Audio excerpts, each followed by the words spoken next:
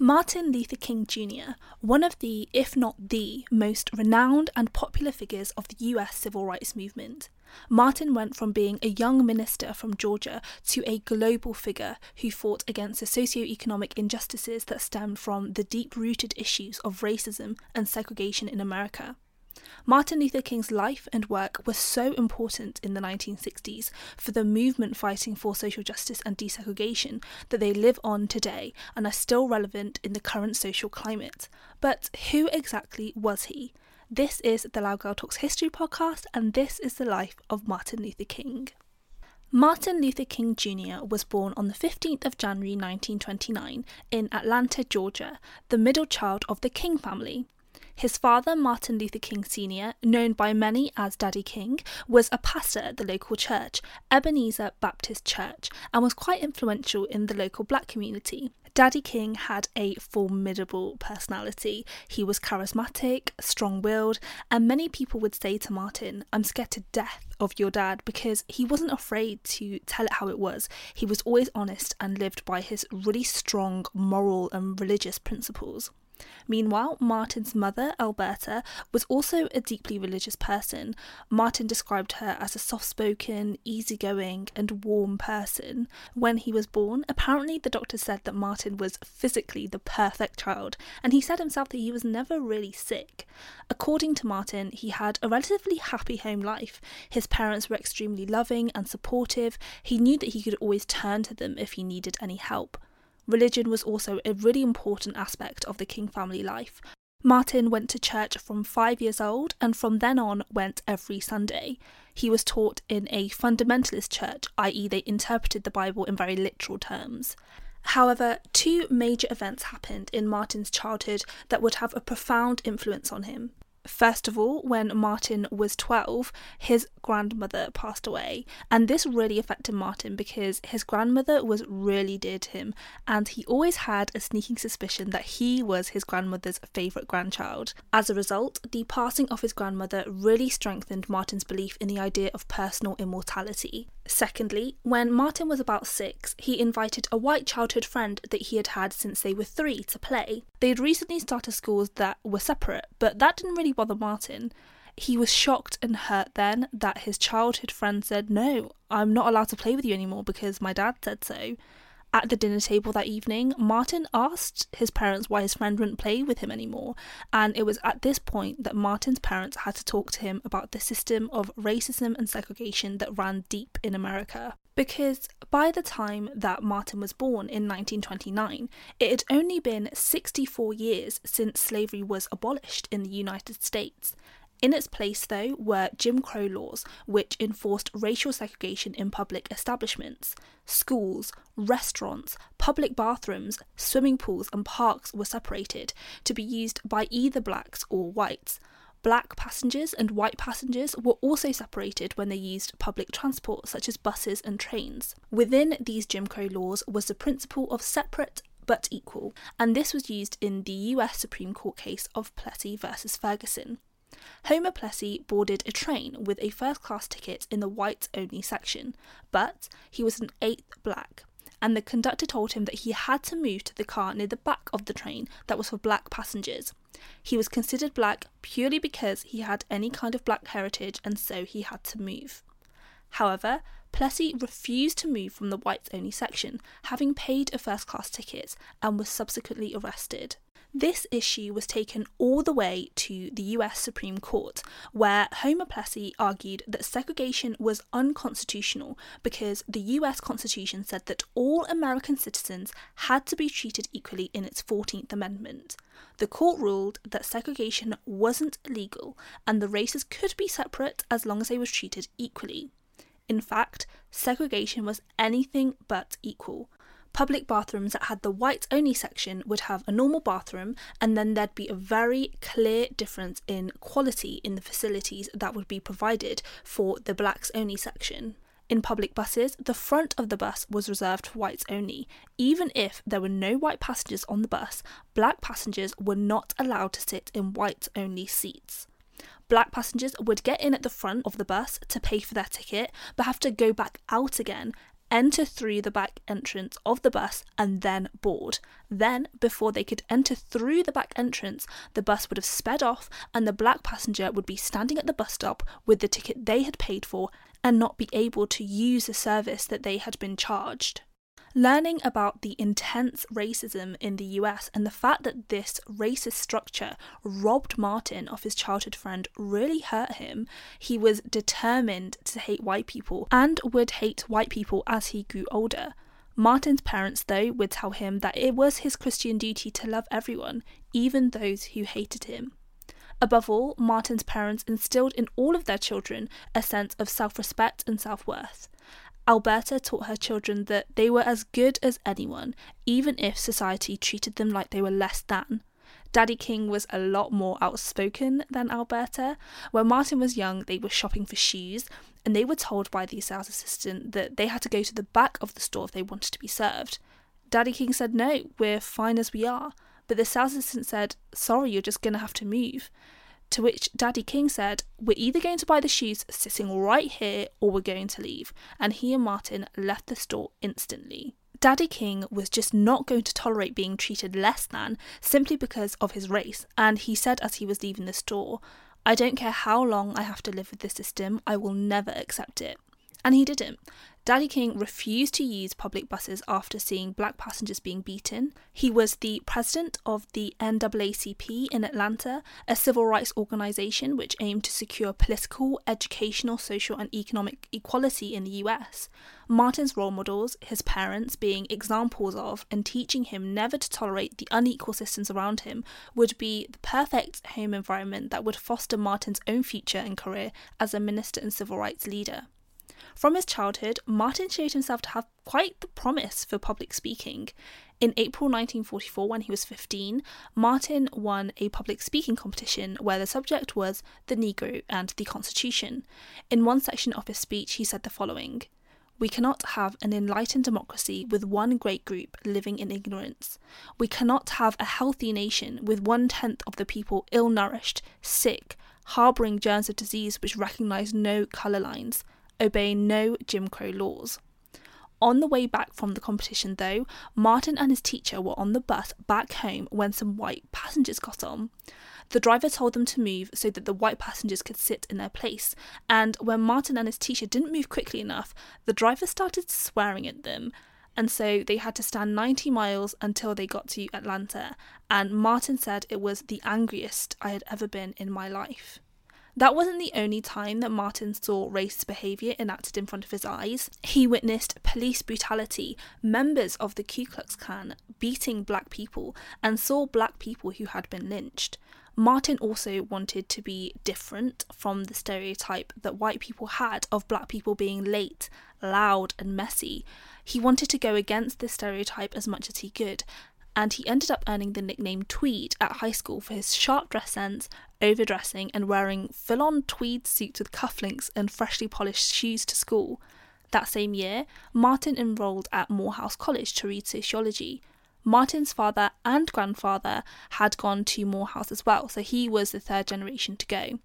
That summer, before he started college, Martin worked on a tobacco farm in Connecticut, and he found Connecticut very different to Georgia. In Connecticut, black people didn't have to use segregated water fountains. He could eat at restaurants with his friends, and white diners would be sitting on the table next to him. Martin wrote to his father while he was at Connecticut and said, "There was no discrimination at all. The white people here are very nice. We go to any place we want to and sit anywhere we want to." So it was even more difficult for Martin to return to Georgia after his summer in Connecticut and return to Georgia, where he had to go back to the segregated system in Atlanta. He would ride on the train from New York to Washington, where he could sit wherever he liked, but then had to move to the blacks-only car for the rest of his journey back to Atlanta.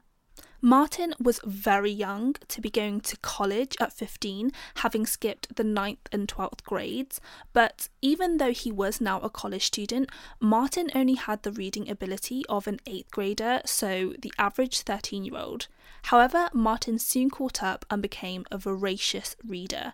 He was particularly inspired by Henry David Thoreau and his essay on civil disobedience, and Martin later reflected from his essay that he became convinced that non-cooperation with evil is as much a moral obligation as is cooperation with good, and that Thoreau's writings and experiences really came alive in the civil rights movement that Martin went on to lead.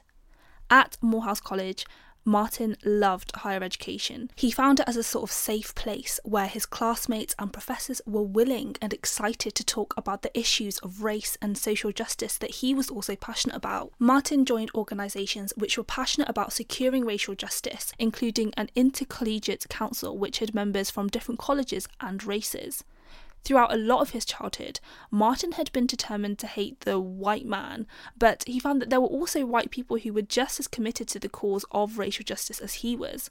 So it was during his college years that Martin found that black people and white people could work together to enact racial justice rather than working in opposition against one another.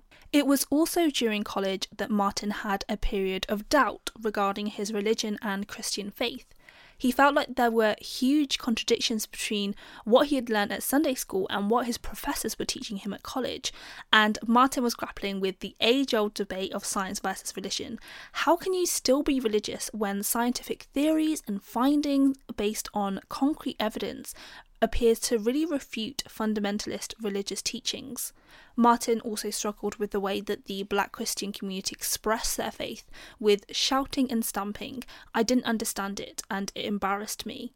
Martin was really pondering on the idea of reconciling Christianity with modernity to a point where religion could be considered intellectually respectable as well as emotionally satisfying.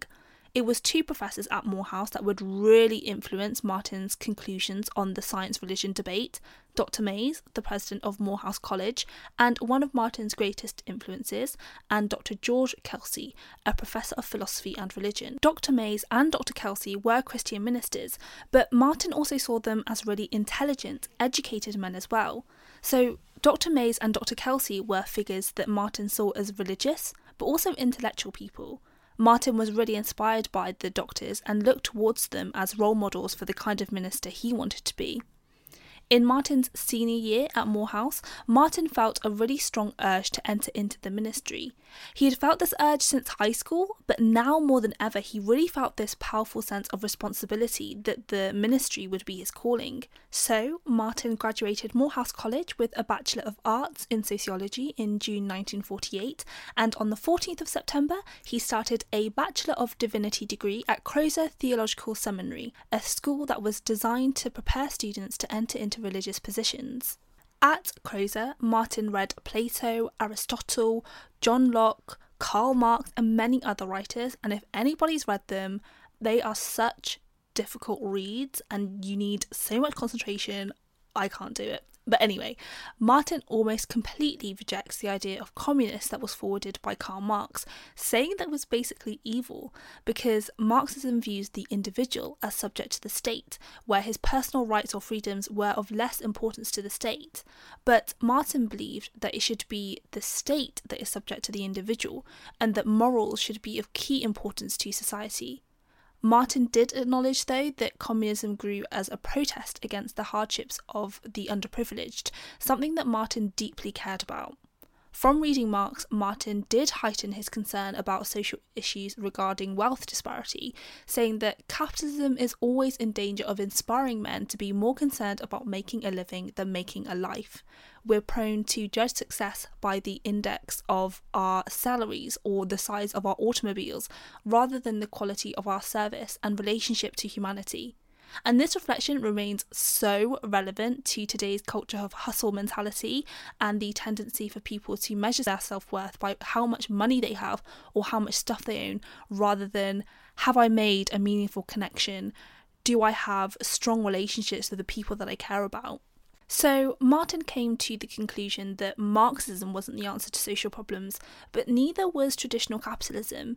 So, Martin was wrestling with this conundrum of what practical solutions would be the most effective to answer the social issues of the day. Martin's answer would be found at a sermon that was delivered by Dr. Mordecai Johnson in 1950, a pastor who was lecturing on the life and teachings of Mahatma Gandhi, an activist in India. Martin was so moved by this lecture and Gandhi's principle of nonviolent resistance that as soon as he left the lecture, Martin got all of the books that he could get on Gandhi and was inspired to read more deeply into his life and teachings.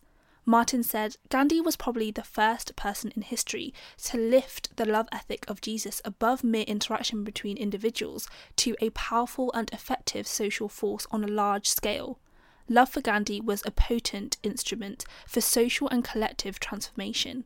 It was in this Gandhian emphasis on love and non-violence that I discovered the method for social reform that I'd been seeking. Much of Martin's college years was spent studying and reading, and in a letter to his mother, he said, "You stated that my letters aren't newsy enough. I never go anywhere much in these books." But in the next paragraph, he says, "Do you know the girl I used to date at Spelman, Gloria Roster? She's in school at Temple, and I've been to see her twice. Also, I met a fine chick in Filler who has gone wild over the old boy. Since Barbara told the members of his church that my family was rich, the girls are running me down. Of course, I never think of them. I'm too busy studying." And it's at this point that I have to say, I think Martin's lying in this letter. He definitely made time for the ladies. But in any case, Martin also started to become engaged with the more liberal interpretation of Christianity, and this allowed him to reconcile his religious faith with scientific and intellectual study. Being passionate about his religious faith and intellectual pursuits, when Martin graduated Crozer on the 8th of May 1951, he started at Boston University School of Theology in September 1951 to start his PhD.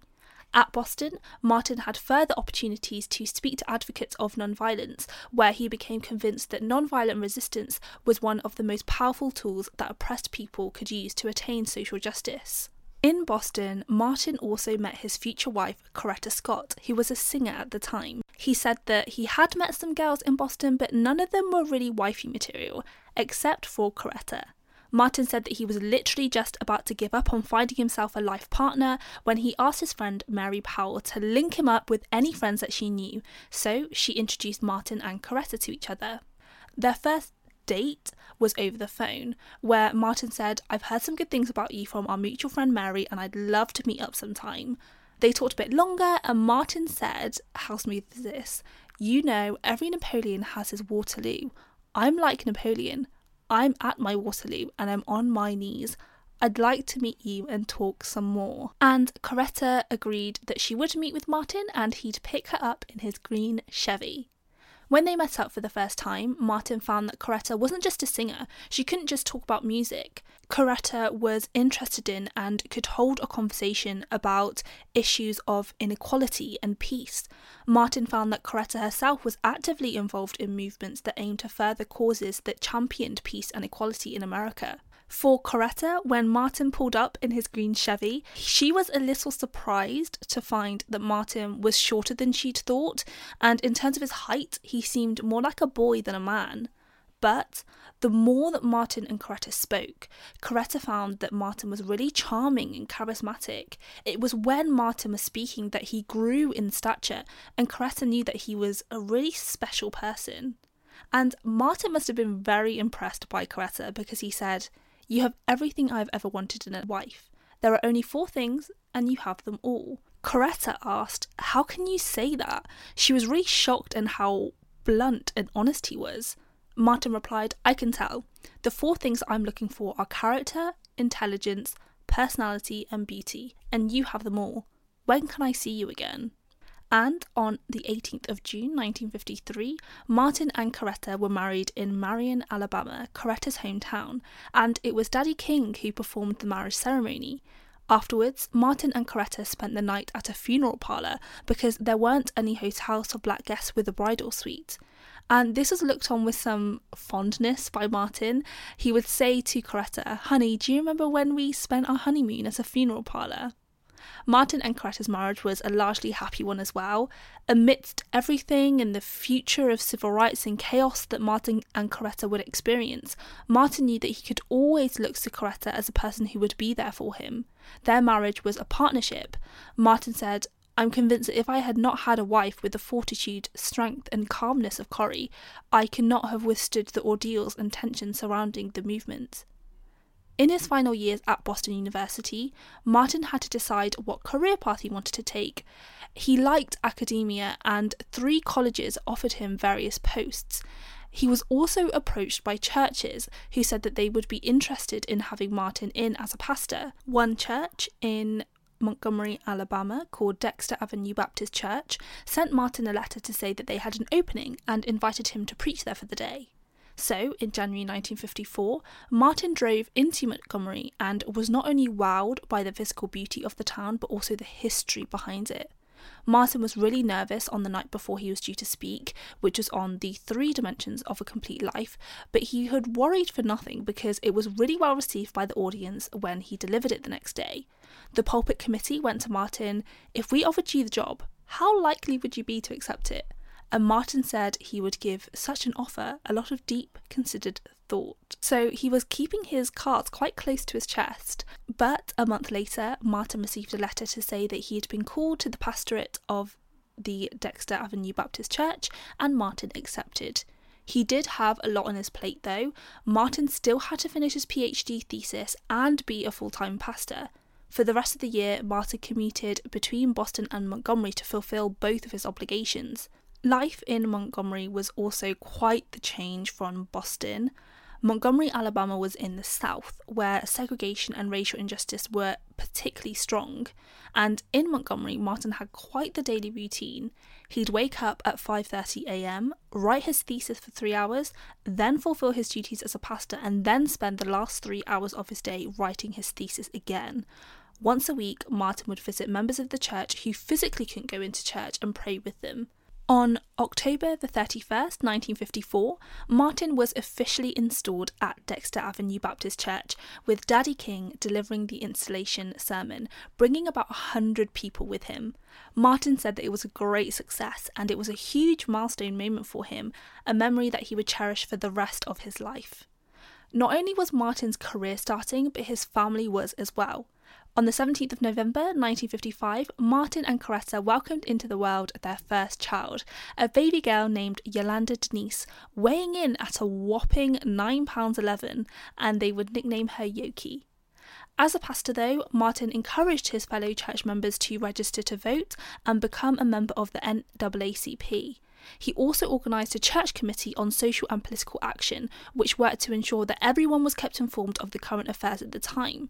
In his sermons, Martin would talk about issues of racial inequality in his sermons, and he went to monthly meetings of the NAACP and came to learn of the racial injustice that would play out in judicial decisions in the American courts.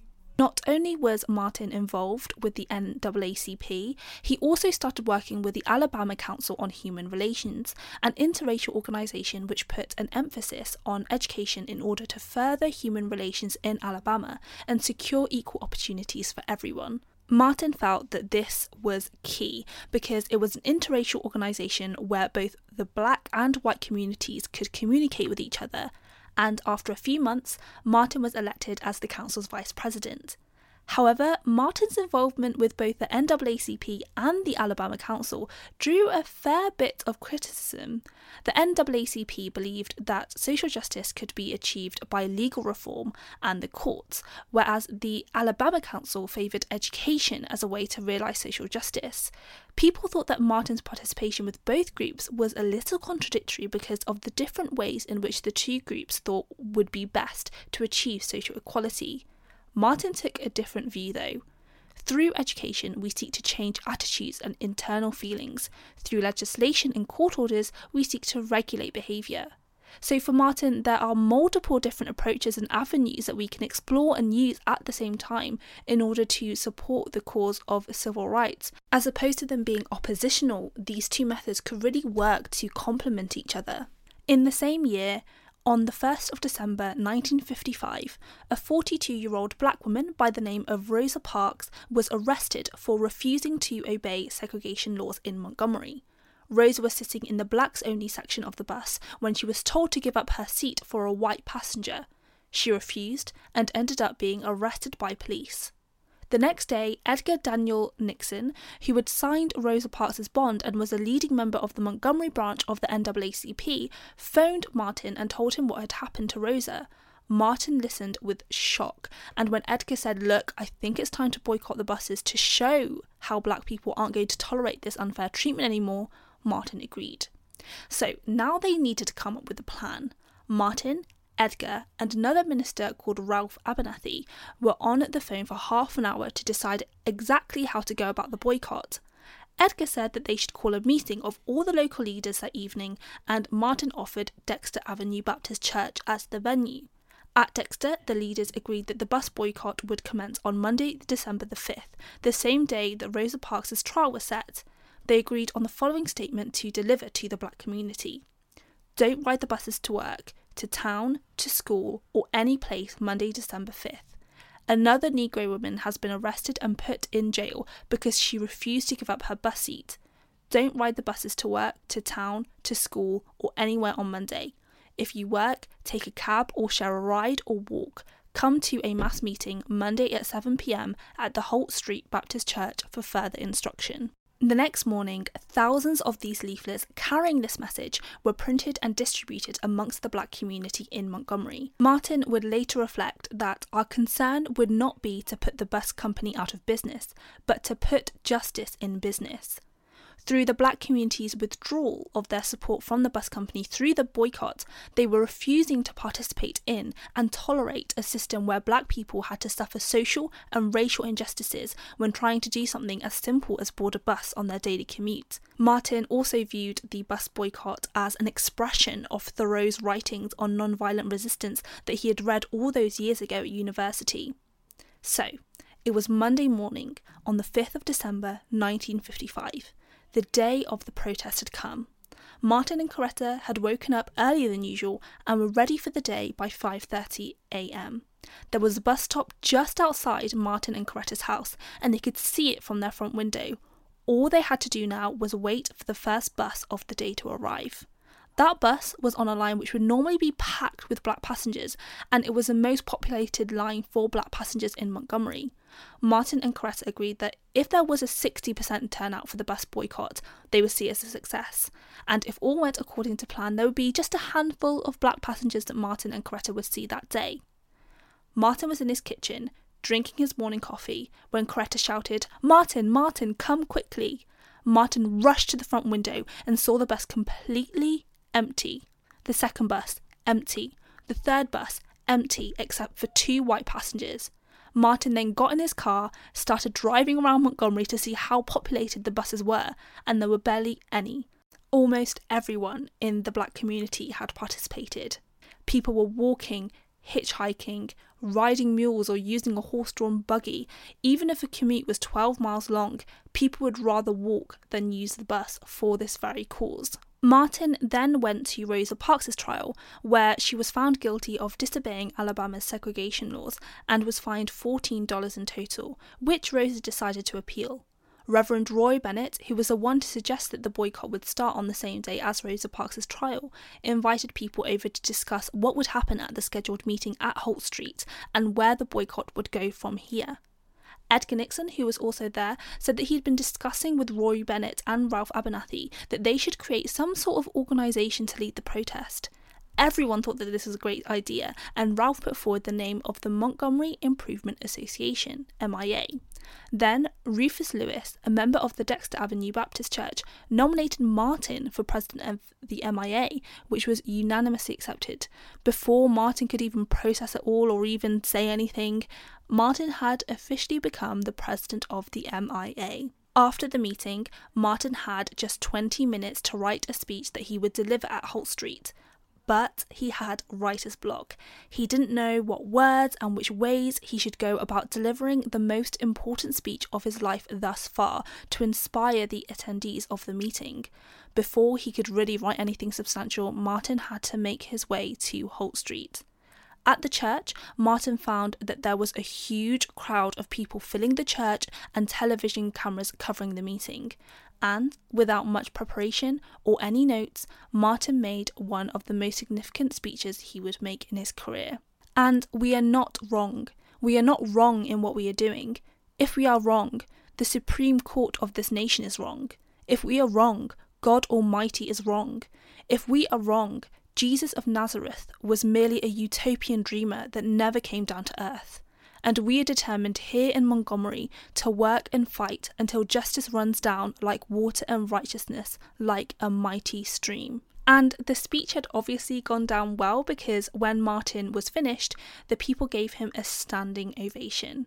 And Ralph Abernathy also spoke at the meeting, where he gave a resolution of the demands that the leaders of the boycott wanted, or they would continue not using the buses. The following demands were: 1. Courteous treatment by bus operators; 2. A first-come, first-served system of seating for passengers; and 3. Black bus operators being employed on the bus routes which were predominantly used by black passengers.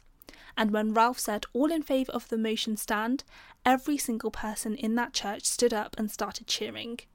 As Martin returned home, he was filled with such a sense of excitement and hope that was just indescribable to him. You just had to be there. Martin would also say that that night was Montgomery's moment in history. A moment in history where black individuals were uniting in Montgomery for the common purpose of social and racial equality. As the president of the newly formed Montgomery Improvement Association, Martin set about working out the various different departments and committees of the organisation, as well as making concrete plans to carry out and continue the bus boycott effectively. The first issue that came about was transportation.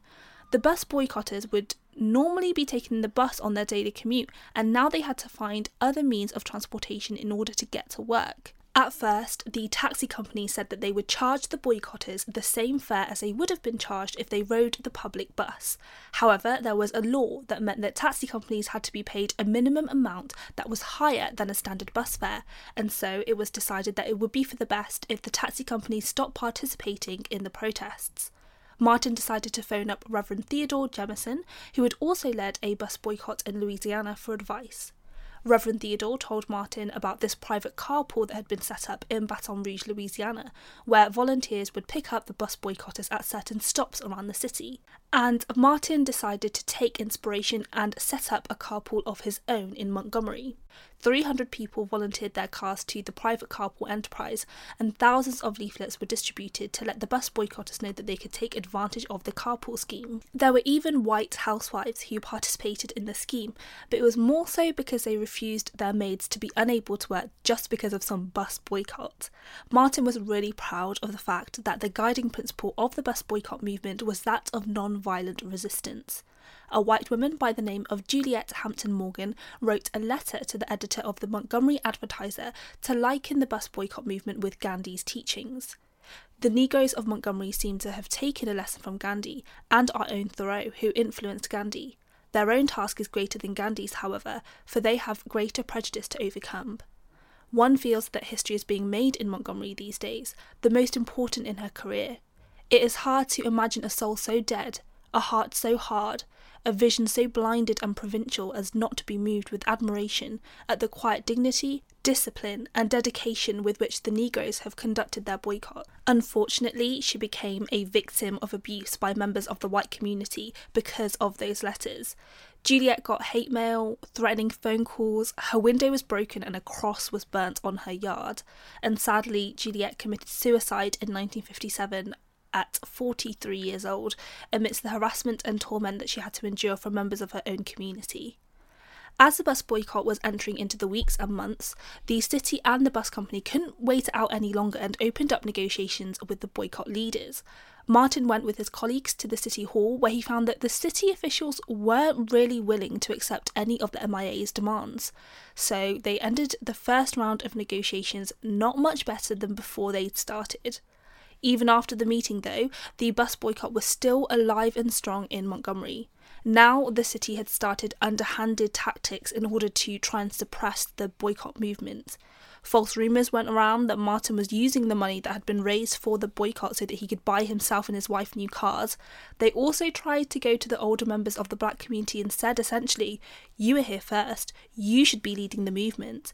They even tried convincing other boycott members that Martin himself was the problem and they should overthrow him. In January 1956, the city suddenly announced that they had worked things out with a group of influential black ministers and had reached some kind of agreement. And this was the first that Martin had heard of this, and he quickly found out who these supposed influential black ministers were. It turned out that the three people that the city had struck an agreement with were neither influential nor members of the MIA. So that night, Martin had to organise and let everyone know that no, the bus boycott is still on. And thankfully, the next day the buses were still empty. However, Martin and the MIA were not out of the woods. On the 26th of January 1956, the Get Tough policy was announced. What culminated from the Get Tough policy was police officers arresting people for really minor traffic offences, and this had the effect of people being scared that they'd lose their licence or car insurance, and so they started dropping out of the carpool. What was worse, Martin was driving home one day with a friend and colleague, but stopped off to pick some people up. As he pulled up, there were already policemen there who were questioning drivers, and one of them recognised Martin and said, "That's that damn King fellow."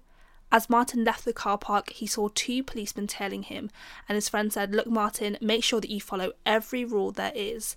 So Martin took extra care to drive very carefully and very slowly.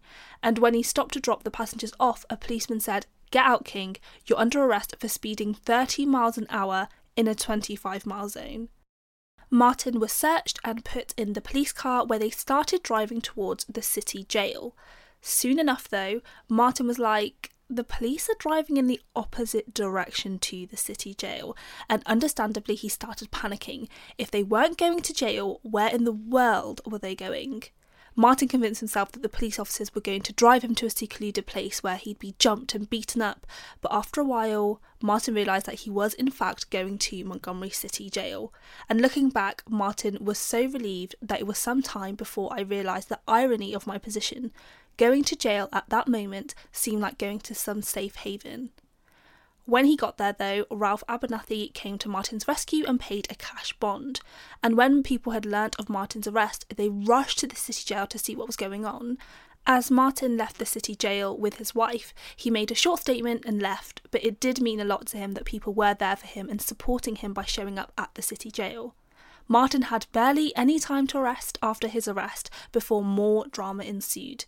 January 1956 was a very eventful month for Martin.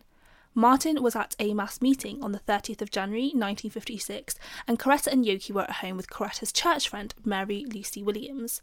Suddenly, Coretta heard a thump and something rolling, and Coretta yelled, "Something's hit the house, run to the back." And Coretta, with Yoki in her arms, and Mary started making their way to the back of the house, and a bomb exploded on the King's porch. It was the loudest sound that Coretta had ever heard. There were shards of broken glass and wood everywhere, and smoke was just filling their lungs from the explosion, but they were thankfully mostly unharmed. It was actually other people who knew what had happened before Martin himself at the mass meeting. Martin remembered people struggling to break the news to him, and eventually it was his best friend Ralph who told him what had happened. Weirdly enough, Martin's response was actually quite calm, because a couple of nights before this, Martin couldn't sleep after he had received a particularly threatening phone call. These threatening phone calls and hate mail had become really common since the bus boycott, but this one really stuck in his mind, where the caller said, "Before next week, you'll be sorry you ever came to Montgomery." Martin felt really emotionally weak and afraid of all the very real dangers to him, and he started praying in his kitchen. It was then that Martin heard the voice of Jesus telling him to go on, where it seemed as though I could hear the quiet assurance of an inner voice saying, "Martin Luther, stand up for righteousness, stand up for justice, stand up for truth, and lo, I will be with you, even until the end of the world." It was at that moment that Martin's fears and doubts just faded away, and it was with this strength that he received through his religion that he was able to confidently face the bombing of his home, an event that would shake up almost every person. Martin returned home where things were getting out of control.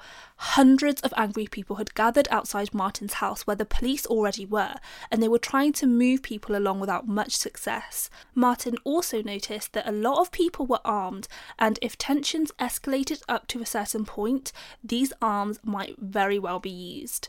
First of all, Martin checked that Coretta and Yoki were safe, and when he realised that Coretta was calm, that made him calm as well. The mayor, police commissioner and some white reporters were inside Martin's house, uninvited may I add, and they just didn't know what to do. It was up to Martin to take control, and he went to the crowd, calmed things down, and even when people had been incredibly violent to him and his family could have been killed, Martin still preached non-violence and urged people not to react with violence. From that night, Martin's loved ones tried to persuade him to get a bodyguard and armed watchmen to protect him and his family. It was particularly hard for Martin's parents. When Martin visited his parents in Atlanta, where Coretta and Yoki were staying, he saw that his parents were really suffering emotionally from the danger that their son was in. They didn't fundamentally disagree with what Martin was doing, but they were scared for him and his safety. Daddy King, the formidable man who loads of people were scared of, couldn't talk about the protests without crying. Alberta was taken to bed after she heard of the bombing, and she subsequently suffered from ill health. Martin's parents tried to stop him from going back to Montgomery, but Martin knew that the bus boycott was for a greater cause and he had to return. Back in Montgomery, Martin did hire unarmed watchmen 24/7 and got floodlights for the house. He got rid of the one weapon he owned after speaking with Coretta, and it's really strange because getting rid of his weapon was more freeing emotionally for Martin than anything else. Knowing that he might very well die was something that he accepted, and Coretta was someone who Martin could always rely on for support and emotional encouragement, saying that in the darkest moments she always brought the light of hope. Meanwhile, a legal case was being heard against the boycott. On the 21st of February 1956, the Montgomery grand jury ruled that the boycott leaders, including Martin, were in violation of the anti-boycott law in Alabama. Martin was found guilty of leading the boycott and had the choice of a $500 fine, which is about $4,700 in today's money, or 386 days of hard labour, but Martin decided to appeal the decision. Even though people were being arrested, even though the city was trying every method that they could to stop the boycott in its tracks, even though the KKK were trying to terrorise the black community, the protest was stronger than ever and would continue for months. The city also took legal action against the private carpool, and on the 13th of November 1956, Judge Carter empowered the city to temporarily stop the private carpool. However, this decision was eclipsed by another important court decision that was also being delivered, but this time by the Supreme Court. The Supreme Court declared that Alabama's bus segregation laws were indeed unconstitutional, and on the 20th December 1956, an order arrived in Montgomery demanding bus integration. After over a year of the bus boycott, the protesting, the resilience and above all the non-violence from the movement, the Montgomery buses were now becoming integrated. Martin wanted to lead by example, and he was the first black person to ride on the first integrated bus with 3 of his associates. At 5:55 a.m. on the 21st of December 1956, Martin boarded the first integrated bus. The bus driver smiled at him and said, "I believe you're Reverend King, aren't you?" When Martin said yes, the bus driver said, "We're glad to have you this morning."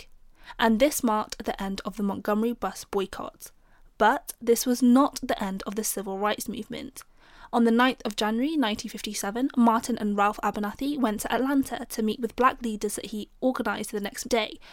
But in the middle of the night, they received a phone call to deliver the news that Ralph's home and church had been bombed that night. Martin and Ralph flew back to Montgomery to check that everything and everyone was okay, but Martin flew back to Atlanta that afternoon to at least show up to the meeting that he had organised. When he arrived at the meeting, Martin found that there were around 100 people who wanted to create a movement that would ensure that the Supreme Court's desegregation order was being upheld in the South, and they would do so through non-violent resistance. The movement was named the Southern Christian Leadership Conference, or the SCLC for short, and Martin became the president, holding the position until his death. Martin was also becoming a national figure as a leader of the civil rights movement in the US. In February 1957, Martin was featured on the cover of Time magazine for his leadership in the civil rights movement. Martin had become used to television cameras in his face and press coverage from his work in the civil rights protests. However, now, Martin couldn't go anywhere without being recognised, and so many people turned up to Martin's speeches that people had to be turned away from because there wasn't enough space at his venues. For instance, in May 1957, a prayer pilgrimage for freedom was conducted in celebration of the 3rd anniversary of the Supreme Court decision to outlaw segregation in public schools. This culminated in a 2-hour service at the Lincoln Memorial, where around 25,000 black and white individuals gathered. The prayer pilgrimage also sought to appeal to Congress to pass a civil rights bill. At Lincoln Memorial, Martin delivered his Give Us the Ballot speech, where he spoke on the importance of African Americans being empowered with the right to vote. African Americans had to pass literacy tests, which would make it basically impossible for them to pass and be eligible to vote. When they went to register, the office would give out rubbish excuses saying that the office was closed, they didn't have forms, employees were at lunch, or they were just simply too busy. Many black people just gave up registering to vote altogether because they knew that they wouldn't get registered. Later in the year, though, SCLC launched the Crusade for Citizenship to push for the enforcement of African American voting rights through teaching and action. This campaign would teach Southern African Americans the importance of voting and the process of registering to vote. They also wanted to catch the attention of the Eisenhower administration and show how corrupt the voting system was against African Americans.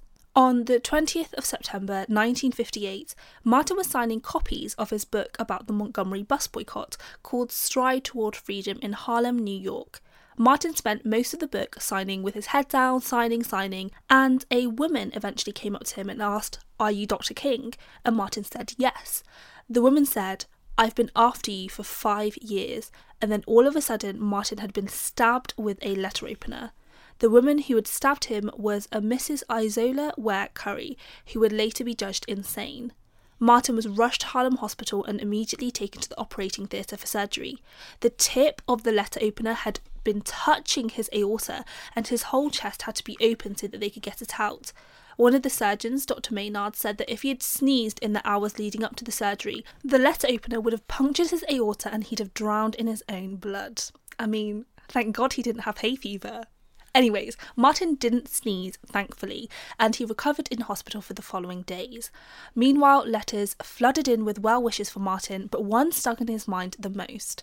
It read, "Dear Dr. King, I am a 9th grade student at the White Plains High School. While it should not matter, I would like to mention that I am a white girl. I read in the paper of your misfortune and of your suffering, and I read that if you'd sneezed, you would have died, and I'm simply writing you to say that I'm so happy that you didn't sneeze." After recovering, the doctors recommended that Martin not do any stressful or difficult work in the immediate future. So, Martin visited India, the country of one of his greatest influences, Mahatma Gandhi. Martin stayed in India for 3 weeks, spent time with the Indian Prime Minister and other leaders, and visited Gandhi's burial site. Even though he was told not to work, Martin did hold press conferences in India. But Martin loved his time in India, and when he visited Cape Comorin, he called it one of the most beautiful places in the world.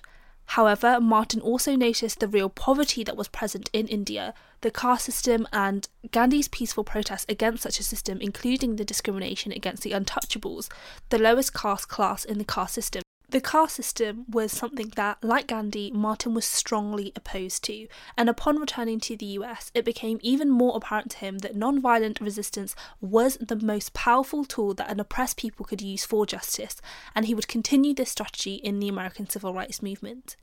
In February 1960, Martin moved back to Atlanta with his family because that would be the best place for him to lead the civil rights campaigns of the SCLC. Around the same time of Martin's relocation, black students in North Carolina were protesting through sit-ins and other forms of peaceful demonstrations in response to the unfair treatment that they received at lunch counters. Only white people were allowed to sit on the stalls and booths, and some black students were refused service. These black students said that they would stay at the counter until they were served, and they remained there until the lunch counters closed. The next morning, 27 black students showed up again and refused to move until they'd been served. 4 days later, this number of student protesters grew to 300. This became known as a sit-in, a popular form of protest by high school and college students. A new civil rights organisation was created, the Student Nonviolence Coordinating Committee, SNCC, focusing on the discrimination at public facilities which in effect did not allow black people's presence there, such as libraries, parks and swimming pools. In response, these institutions closed rather than serve black people. And even though they were threatened with violence, police guns, tear gas and arrests, the students still carried out these sit-ins to protest the unfair and unequal service at the lunch counters. The SNCC invited Martin to join him in the protests, which he gladly accepted. At the sit-in, Martin was arrested with over 100 students and sent to jail. After 5 days in jail, the charges were dropped against the protesters, and the mayor of Atlanta stated that they would work with local businesses to end segregation in restaurants. However, as soon as Martin was released from jail, he was arrested yet again, but this time for driving with an Alabama licence and not a Georgia licence, which was considered a minor traffic offence. Martin had paid the fine, but police had put him on probation for about 6 months, and Martin forgot all about it. Martin was arrested, taken back to jail, and his legs were chained up and tied to something on the floor so that there would be no way for him to escape. At the time, Coretta was pregnant with her and Martin's third child, Dexter, and when she heard that Martin had been arrested, she immediately phoned Senator John Kennedy for help, as Senator Kennedy had been in contact with Martin before. While Senator Kennedy couldn't help directly, he did enlist his brother Robert, who was New York Senator. Robert Kennedy rang the judge when he found out, basically saying, "Why can't he be bonded out?" and Martin was released the very next day. Martin was grateful to the Kennedys for their assistance while he was in prison, but he also noticed that the Vice President of the United States, Richard Nixon, had effectively sat by and done nothing, even though Nixon and Martin would often speak, and Nixon would get his advice on various matters. As soon as Martin was out of jail, it was back to business as usual.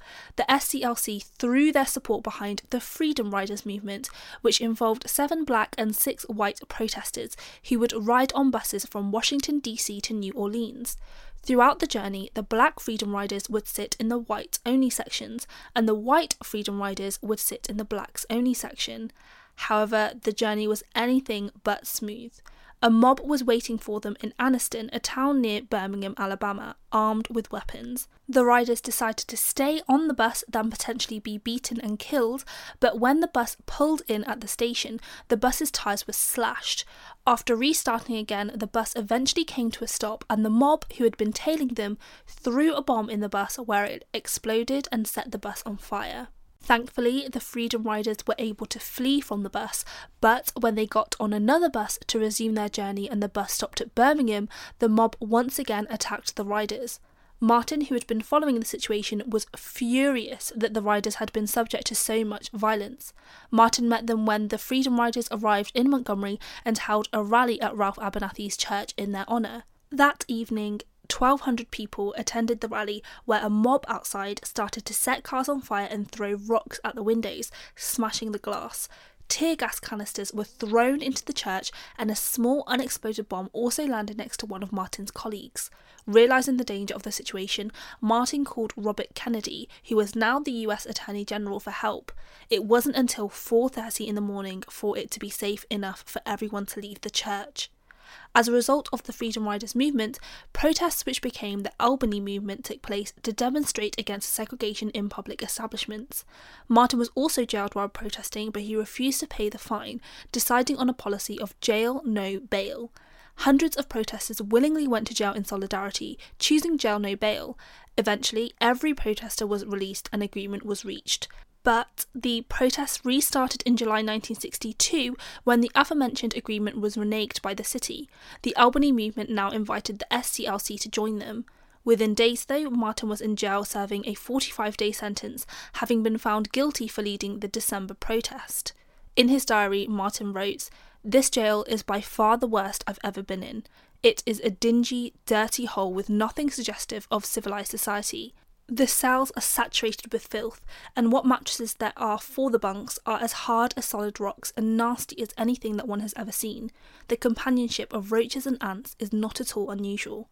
Martin was supposed to be working on the streets as part of his sentence, but the chief decided that this was a bad idea.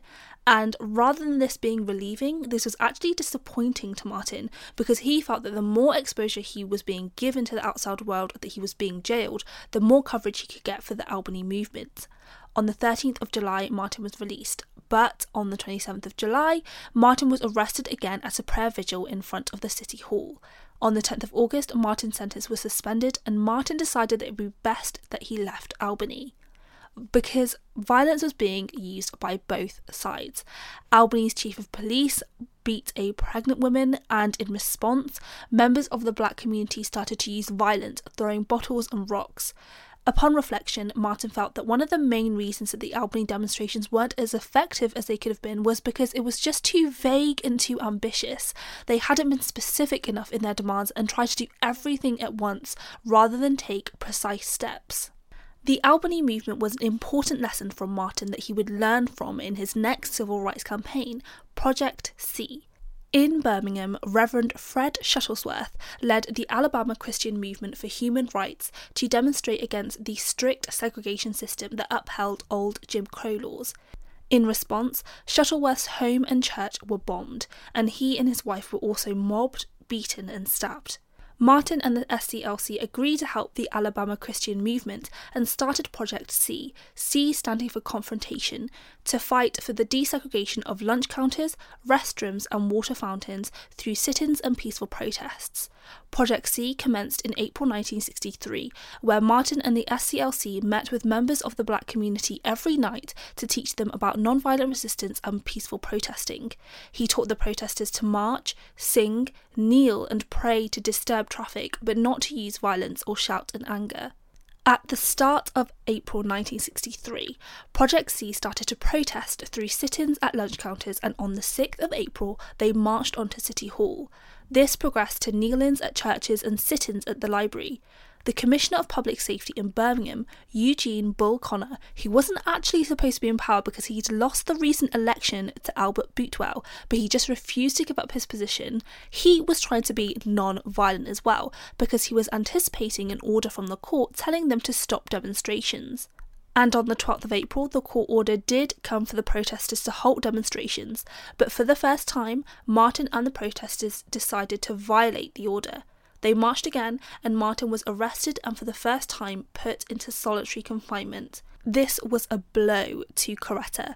She had just given birth to their fourth child, Bernice, without Martin being there, and now she was being delivered the news that he was now in prison. So, Coretta immediately rang the now President, Kennedy, and a few minutes later his brother Robert phoned back and told her that he'd look into the situation at once. Martin was also really upset because he'd read a piece where white ministers in Birmingham wrote to Martin and denounced the protests. The ministers called the protesters extremists, criminals and anarchists, which understandably offended Martin. This was so upsetting to him that he felt the need to write a letter in response to the ministers' criticism, which is very long. You deplore the demonstrations taking place in Birmingham, but your statement, I am sorry to say, fails to express a similar concern for the conditions that brought about the demonstrations. I'm sure that none of you would want to rest content with the superficial kind of social analysis that deals merely with effects and does not grapple with underlying causes. It is unfortunate that demonstrations are taking place in Birmingham, but it is even more unfortunate that the city's white power structure left the Negro community with no alternative. Martin was then visited by a Clarence Jones, a friend of Martin's, who told him that Harry Belafonte had paid for his bond by raising $50,000, ringing anyone and everyone that he knew 24/7, and he said, "Whatever else you need, I've got you." And on the 20th of April 1963, Martin was released on bond and immediately set to work on the next stage of Project C, getting the Birmingham students involved. Members of the SCLC started going to educational institutions to headhunt students, teaching them about the principle of nonviolence and the importance of them getting involved in Project C. Mainstream media criticised the movement, saying that they were exploiting young students, and to that Martin asks, if you care so much about these children being used by the movement, where were you when these same children are being abused and mistreated by the segregation system? children as young as 8 wanted to take part, and on the 2nd of May 1963, more than 1,000 young people peacefully protested at 16th Street Baptist Church, which would be known as a Children's Crusade, and they were jailed for it. At one point, about 2,500 people were in jail, and a lot of them were young people. As more people were being sent to jail, Bull Connor quickly forgot about being non-violent and started ordering policemen to use clubs, police dogs, and pressure hoses on children. Amidst the protests, Robert Kennedy, the US Attorney General, had sent 2 representatives to Birmingham to start negotiations. At first, they didn't go that well. It seemed like the opposition was just not going to agree to any kind of compromise. However, when they saw that the jails were so full that black protesters were still flooding the streets in solidarity, and probably because they saw that their continuous use of violence wasn't working, they quickly changed their tune and said, "Oh, I can't see why we can't come to an agreement." Both sides did end up agreeing somewhat, and a 24-hour truce was called. Project C had also been of national significance, as President Kennedy publicly gave his support for the negotiations taking place in Birmingham at a press conference. On the 10th of May 1963, an agreement was struck where lunch counters, restrooms, fitting rooms and water fountains would be desegregated. There would be efforts to ensure non-discrimination in the workplace, cooperation for jailed protesters, and an open channel of communication between the black and white communities so that future protests could be prevented. This agreement did create a backlash coming from segregationists in Birmingham though. Martin's brother's home was bombed that night, as well as Martin's hotel room. However, Martin wasn't in his Birmingham hotel room, he was in Atlanta when the bombings took place. When the bombings became common knowledge, this did lead to violence where stones were thrown at the police, cars were damaged and fires started. Martin had to quickly return to Birmingham and urge residents to stay calm and not engage in violence. 1963 would be a historic year for the civil rights movement in the USA. On the 11th of June 1963, President Kennedy made a speech on live TV that supported the civil rights movement and integration at universities. President Kennedy also promised a civil rights bill, and this speech led to the popular slogan "Free in 63. A march was also organised called the March on Washington for Jobs and Freedom, and when Martin and Caressa arrived, they found more than 200,000 people at Lincoln Memorial, the largest crowd that had ever gathered in Washington, D.C. People were chanting Martin's name, and he came up to the podium and began arguably the most famous speech of his career. 1963 was also a historic year because of the tragedy that took place. On the 15th of September 1963, 4 young black girls going to Sunday school at 16th Street Baptist Church in Birmingham were killed from a dynamite blast. Addie Mae Collins, Denise McNair, Carol Robertson and Cynthia Wesley. The dynamite had been planted by 4 men who had been waiting outside the church for churchgoers to go inside. It was only when the case was reopened in 1977, 14 years after the event, that 1 man was convicted.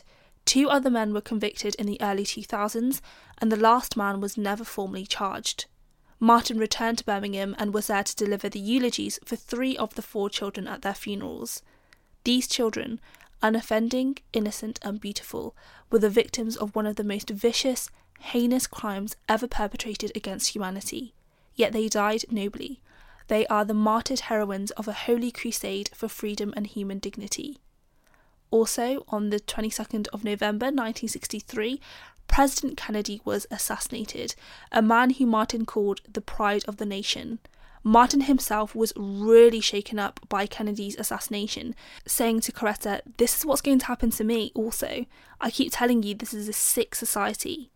While President Kennedy himself was unable to be there to see the Civil Rights Bill being passed, his successor, President Lyndon B. Johnson, declared his intention to continue his legacy and pass it as soon as possible. Martin himself was there when the Civil Rights Act passed on the 2nd of July 1964 at the White House, and he can be seen smiling in a picture as Johnson signed the piece of legislation. Afterwards, President Johnson turned around, shook Martin's hand and gave him the pen that he used to sign the act as a souvenir. 3 months later though, Martin was in hospital for exhaustion. There had been riots in northern parts of the US, and while Martin tried to preach principles of nonviolence and peaceful protesting in these cities, he was at times met with hostility. Because another figure had risen in the US civil rights movement, Malcolm X. Malcolm X didn't exactly preach non-violence. In fact, he felt that Martin's strategy of using non-violent resistance and trying to work with white people would be ineffective, and that not fighting back was leading to black protesters being subject to even more violence. Rather, Malcolm X preferred using self-defense rather than non-violent resistance. While Martin was recovering in hospital, he was woken up by a phone call from Coretta. He was half awake, bleary-eyed, when Coretta said that he had won the Nobel Peace Prize. Martin was to be the youngest recipient of the Nobel Peace Prize at a mere 35 years old, and this was incredibly overwhelming for him. So Martin and Coretta went to Oslo in Norway to be officially awarded, and he donated the $54,000 prize money to the civil rights movement. Afterwards, Martin met with President Johnson specifically to talk about the unfair voting system in America that was skewed to unfairly prejudice black voters. However, President Johnson wasn't really on board with this idea. Martin wasn't going to be too easily defeated though. The next campaign for Martin and the SCLC would be in Selma, Alabama, where only 350 out of 15,000 African Americans were registered to vote. By now, Martin knew that there was a certain criteria that had to be fulfilled for a protest to be effective. 1. Peaceful protesters demonstrating in the streets. 2. Racists resisting by unleashing violence on them. 3. The general reasonable members of the public say, look at the violence, the government needs to get involved and there needs to be legislation in place. And 4. The government implements short-term measures to stop the protests and subsequent violence, and then long-term measures through legislation. So, first of all, peaceful protests. In February 1965, Martin delivered a speech in front of hundreds of protesters and loads of reporters in downtown Selma, where Martin and the protesters were later arrested. At the rally, he said, "If Negroes could vote, there would be no Jim Clarks. There would be no oppressive poverty directed against Negroes. Our children would not be crippled by segregated schools, and the whole community might live together in harmony." While Martin was momentarily away from Alabama, protesters had been subject to police brutality. In Marion, Alabama, Jimmy Lee Jackson died after being shot by police while trying to protect his mother from being beaten by a police officer. So Martin was determined to be there at the next march, this time from Selma to Montgomery. Right before, he was visited by Governor Collins, who said that he shouldn't go to the march. President Johnson was still committed to equality for everybody in the US.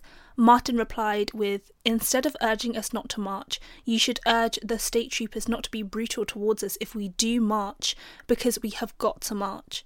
And so Martin and the Alabama protesters won the legal right to march, and they arrived in Montgomery on the 25th of March 1965.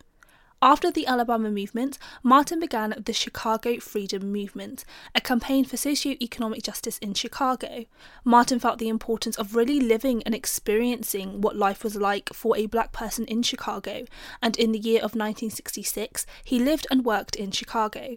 Coretta said that the apartment was in a dingy building that had no light in the hall except for a single dim bulb at the head of the stairs.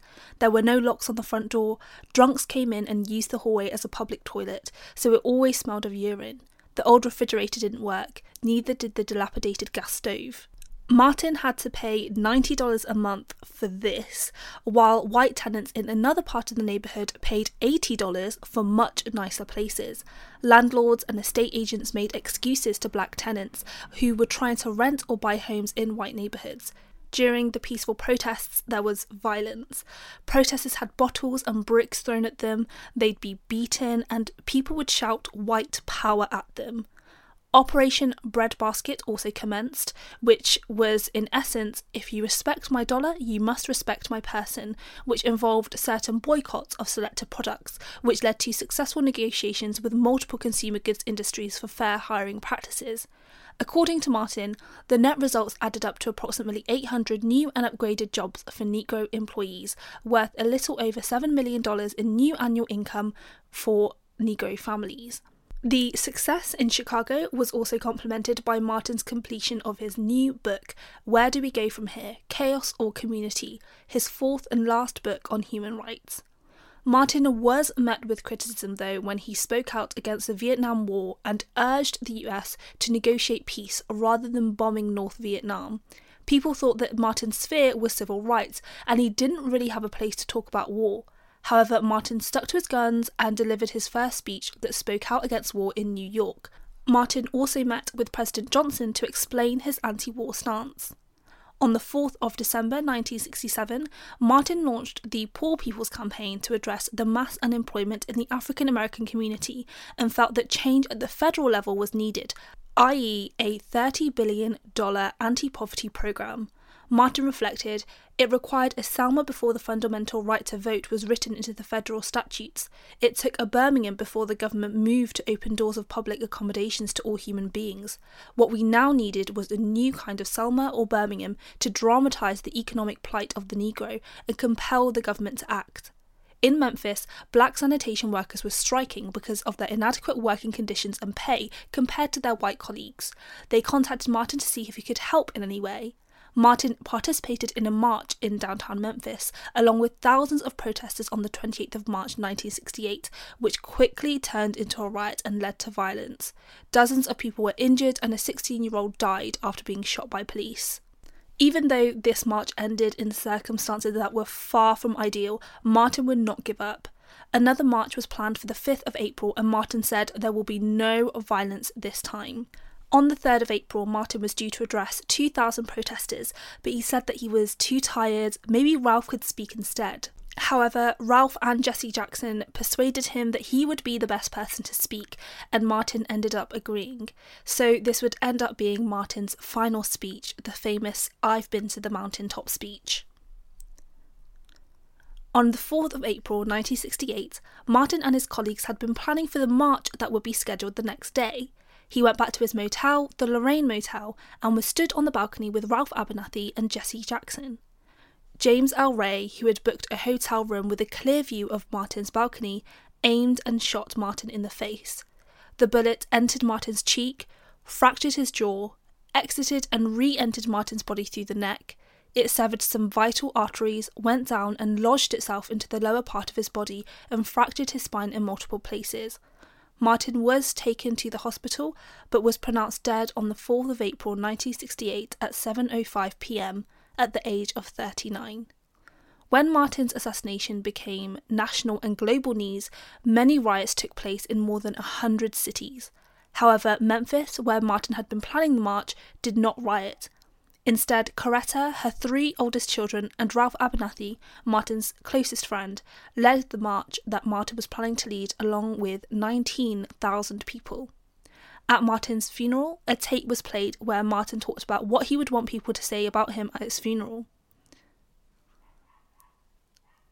Martin was buried near his grandmother, who he had loved dearly and had a profound impact on his life, and on his tombs read the words at the end of his "I Have a Dream" speech. Free at last, free at last. Thank God Almighty, I'm free at last. And so ends the life of Martin Luther King Jr. But his legacy and his life's work on civil rights has lived on. Coretta, now Martin's widow, created the King Center in 1968, which ended up being a memorial, museum, library, and national historic site dedicated to Martin's life. At the time, there were talks of Martin being honoured with a national holiday, but it didn't really go anywhere. But in 1980, Coretta wrote to leaders and politicians across America to push for a national holiday in honour of Martin, and on the 3rd of November 1983, President Ronald Reagan signed the holiday bill into law, and in 1986, the first Martin Luther King Jr. Day was celebrated on the 18th of January, and has been celebrated every year since then. However, Martin's dream of social, economic and racial equality in the US has not yet been fully realised in the present day, which is particularly evident from the Black Lives Matter movement. Today, in 2020, Martin Luther King Jr.'s dream is still not yet a reality. But that was the end of the 4th episode of the Loud Girl Talks History podcast. I hope you enjoyed. If you did, give it a like, subscribe, leave a review, and I'll see you on the next one.